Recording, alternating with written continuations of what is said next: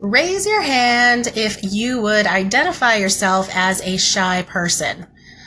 I'm guessing there's a lot of you out there who would say, yep, that's me, and identify that way and describe yourself that way in conversation. And I want to tell you something that was mind-blowing for me, because I lived 34 years fully believing that I am shy. I've lived 34 years always describing myself and always relating to people saying, oh yeah, no, I'm super shy. I'm a shy person. Listen, the language you use about yourself, the language you use to describe yourself is so important, and it has so much impact on your self-image and your being.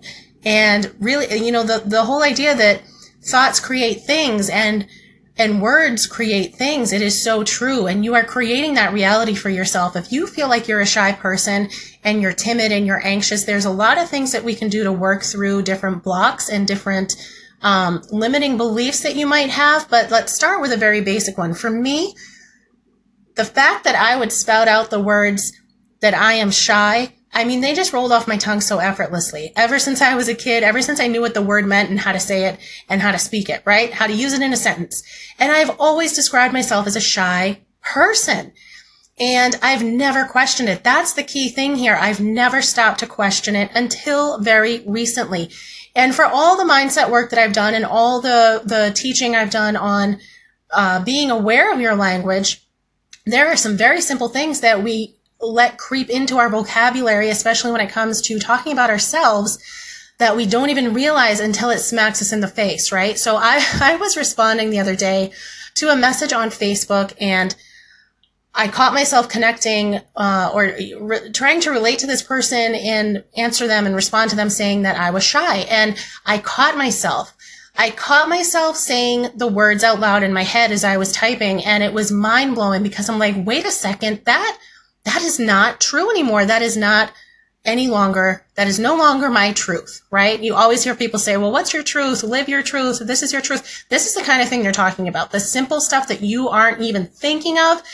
Ask yourself, what is true for me in this very moment? As an entrepreneur, it is so important to know what your truth is and be able to speak it clearly and with clarity and confidence. If you are speaking things about yourself that just aren't true, guess what?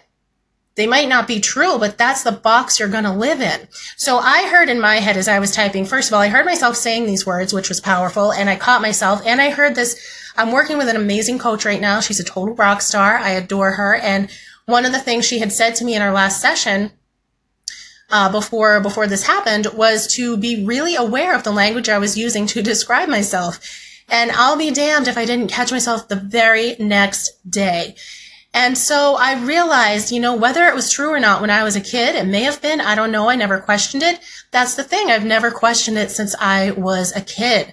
So I've grown up, I've lived a good portion of my adult life at this point, believing that I am shy and letting that be some kind of invisible limitation for how I put myself out there. And once I realized that, it was like, I realized, you know what? That's not true. That's not true. And I just rewrote the story right there. And that is what I help so many women do. That's what I want to help you do. If you are feeling that you need to rewrite your story, let me help you break through those limiting beliefs and break free from them, because it can be done. When you hear people say you can rewrite your story, rewrite this story, rewrite that story, some part of your life, it is so true. And it's easier said than done. But it's going to be as easy as you allow it to be. And it's going to be even easier if you are more self-aware and aware of the things that you need to catch yourself doing. So I really wanted to share that because it was such a huge breakthrough for me. And it was really a huge shift that I had in myself and my self-image. And it is so important that you have those shifts as well if you feel like something is holding you back. So reach out if you have any comments on that. Let me know if you've had a similar experience or if you have any questions about some of the work we can do, and we'll take it from there. All right. Bye.